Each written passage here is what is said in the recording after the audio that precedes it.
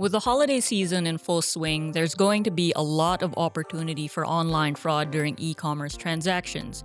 Because in the rush to move their businesses online, some merchants just neglected to put in the proper safeguards. In this B-side episode, James Mellon explains the different types of online fraud to Business World reporter Patricia B. Mirasol. James is the country manager of fraud prevention services company Vesta. If you run a business, you'll be interested in what James has to say because he talks about reputational risk and the red flags that online merchants should watch out for. Have online payment frauds existed since the onset of online payments?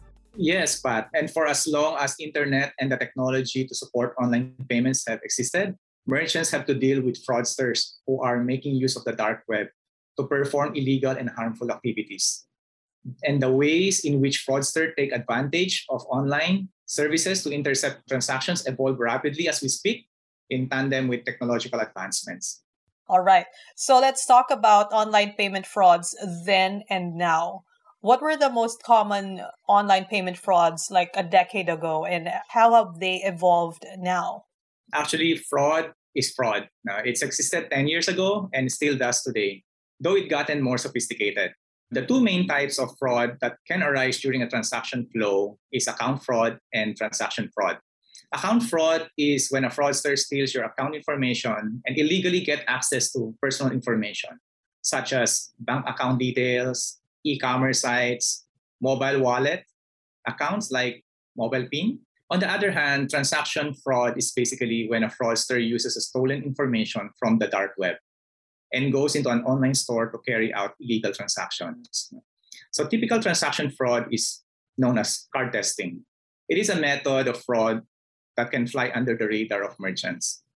They target an e-commerce website and place several low-value orders within a short window of time.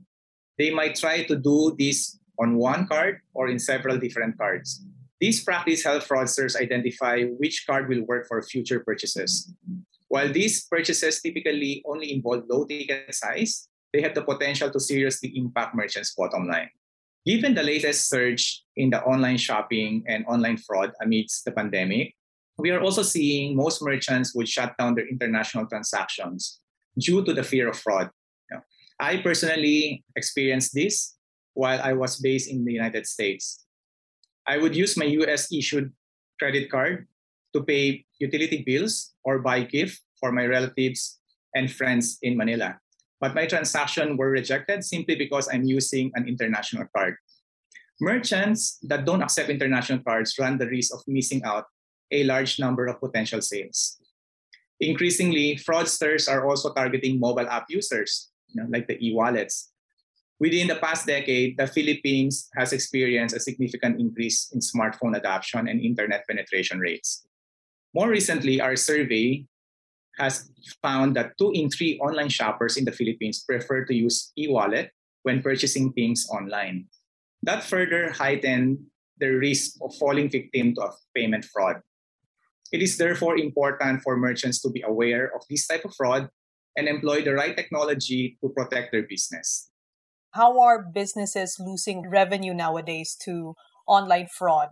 And could you please explain to me the difference between direct and indirect online fraud? Online businesses are losing revenues, and it affects the bottom line due to payment fraud on several fronts. First is the acceptance of bad transactions, which results to high fraud rate, high chargeback fees, and the unquantifiable but very important piece is the reputational risk. Second is rejecting good transaction due to rule-based engine, causing low approval rate. So legitimate transactions are mistakenly treated as fraudulent transaction due to rules. So for example, a shopper can no longer transact due to 2 transaction limit per day or a 50,000 peso transaction amount limit. So what happens to the legitimate customer who want to purchase more? In my case, I need to purchase a product worth 70,000 pesos, so I got rejected. So customers will not hesitate to go to another online store that has better checkout experience to buy. The third one is customer friction. These are the non-acceptance of international cards, which I mentioned earlier. In the Philippines, we see around 10 to 20% of the transactions come from international cards. So if this is blocked, merchants are missing out on revenue opportunities that would have been realized from the international transactions. And then the last one is operational inefficiencies. Too much manual effort in managing risk and chargeback.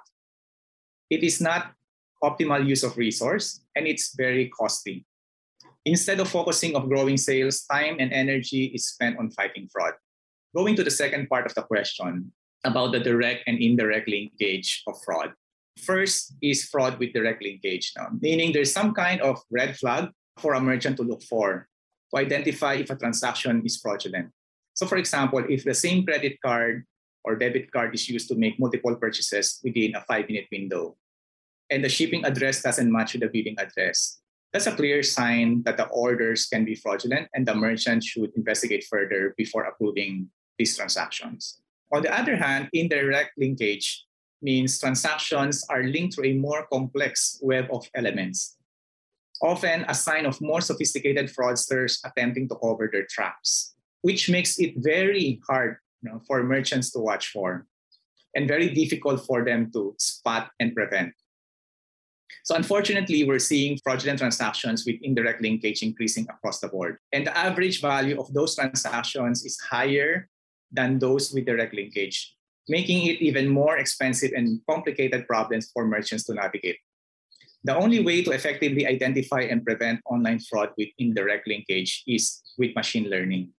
So the only critical use of models to be able to train billions of transactions and can therefore draw connections that human eyes simply cannot see. Can you tell me more about Vesta's solutions for fraud detection and prevention? We have this banner product called Payment Guarantee. So Payment Guarantee allows you, number one, to stop fraud in real time. If ever there would be fraud, it's on us. Now, Vesta is liable. So we're providing a 100% foolproof guarantee for merchants that they will not get any fraud chargeback.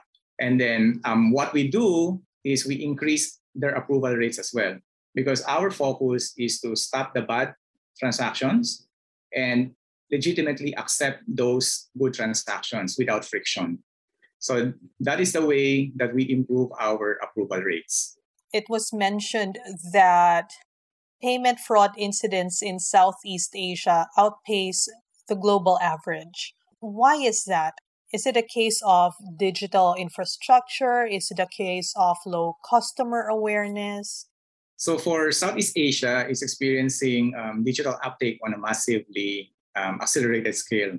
And our research and data have shown that the rate of attempted fraud in Southeast Asia is up to 12 times greater than the global average. So this is primarily because e-commerce in Southeast Asia is also growing at a much faster rate than mature markets. Merchants are so focused on selling and growing its online store as quickly as possible that they often forget to put the right fraud tool. So the need only realized when they got exposed from fraud attacks. So merchants big and small may try to make up for this by selling more in volume.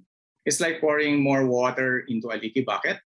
Only by patching the holes and opening the faucet without blockage can you fill the bucket. In analogy, e-commerce, you employ the right technology to block bad transactions in real time and remove unnecessary rules to grow transactions. How can online merchants keep an eye on security whilst maintaining the advantage of speed? Allow me to share with your listeners 3 tips on fraud prevention that I have for online merchants. One is understand your fraud and acceptance rate. So don't measure fraud and acceptance rate in isolation. Work with technology partners that can calibrate in real time between good and bad transactions, drawing on trillions of data points, leveraging on behavioral, device, front-link analysis to improve performance. The best part is stand by their decision for fraud chargeback guarantee.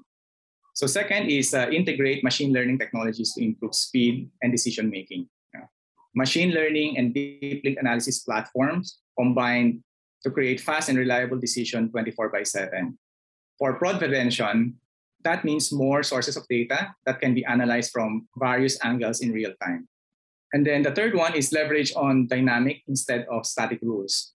Many fraud prevention platforms rely on predetermined rules that flag orders as fraudulent based on a set criteria. These result in unnecessary customer friction and revenue loss for merchants and do not have to do anything to stop fraud. So without an effective fraud tool in place, you will end up either rejecting too many legitimate transactions or accepting too many fraudulent transactions, which is important to invest in a solution that strikes a balance between maximizing approval and legitimate sales and blocking the bad ones. Could you share more about the common red flags that merchants should watch out for? One is identity spoofing, impersonating the true owner of the account.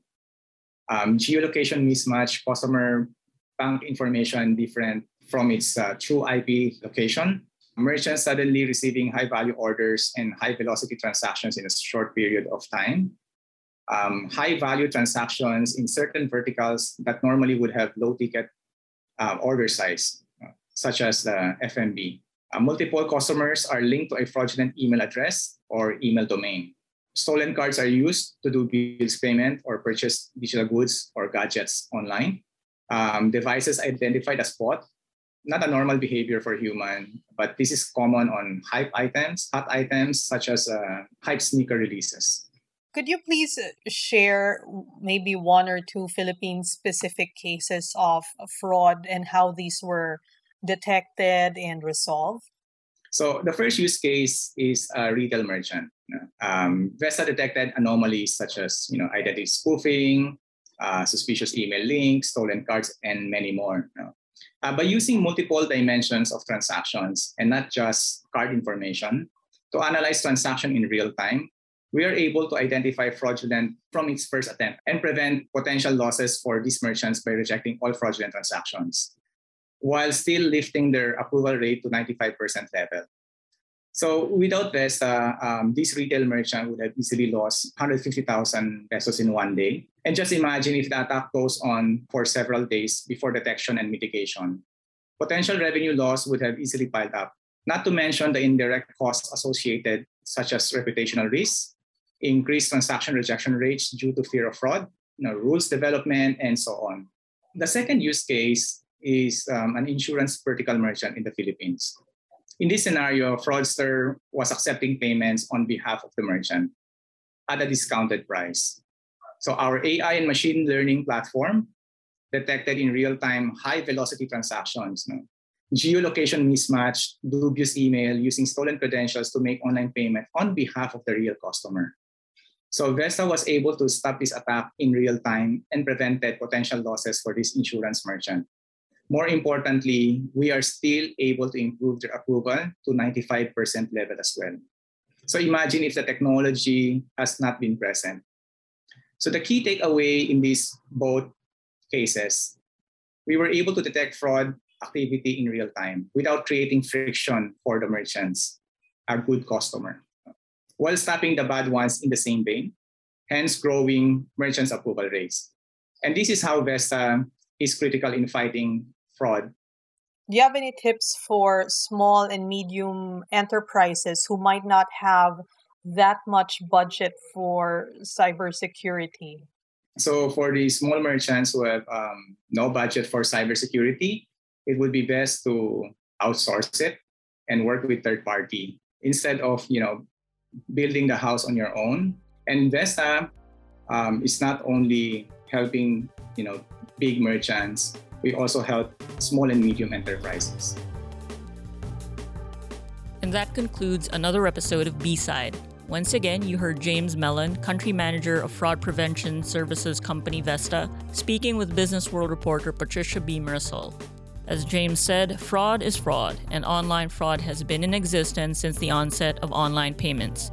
And when you don't protect yourself against fraud, you risk losing both revenues and your reputation. This B-Side episode was recorded remotely on November 9. It was edited and mixed by Paulo L. Lopez. This is Sam L. Marcelo. Thanks for listening.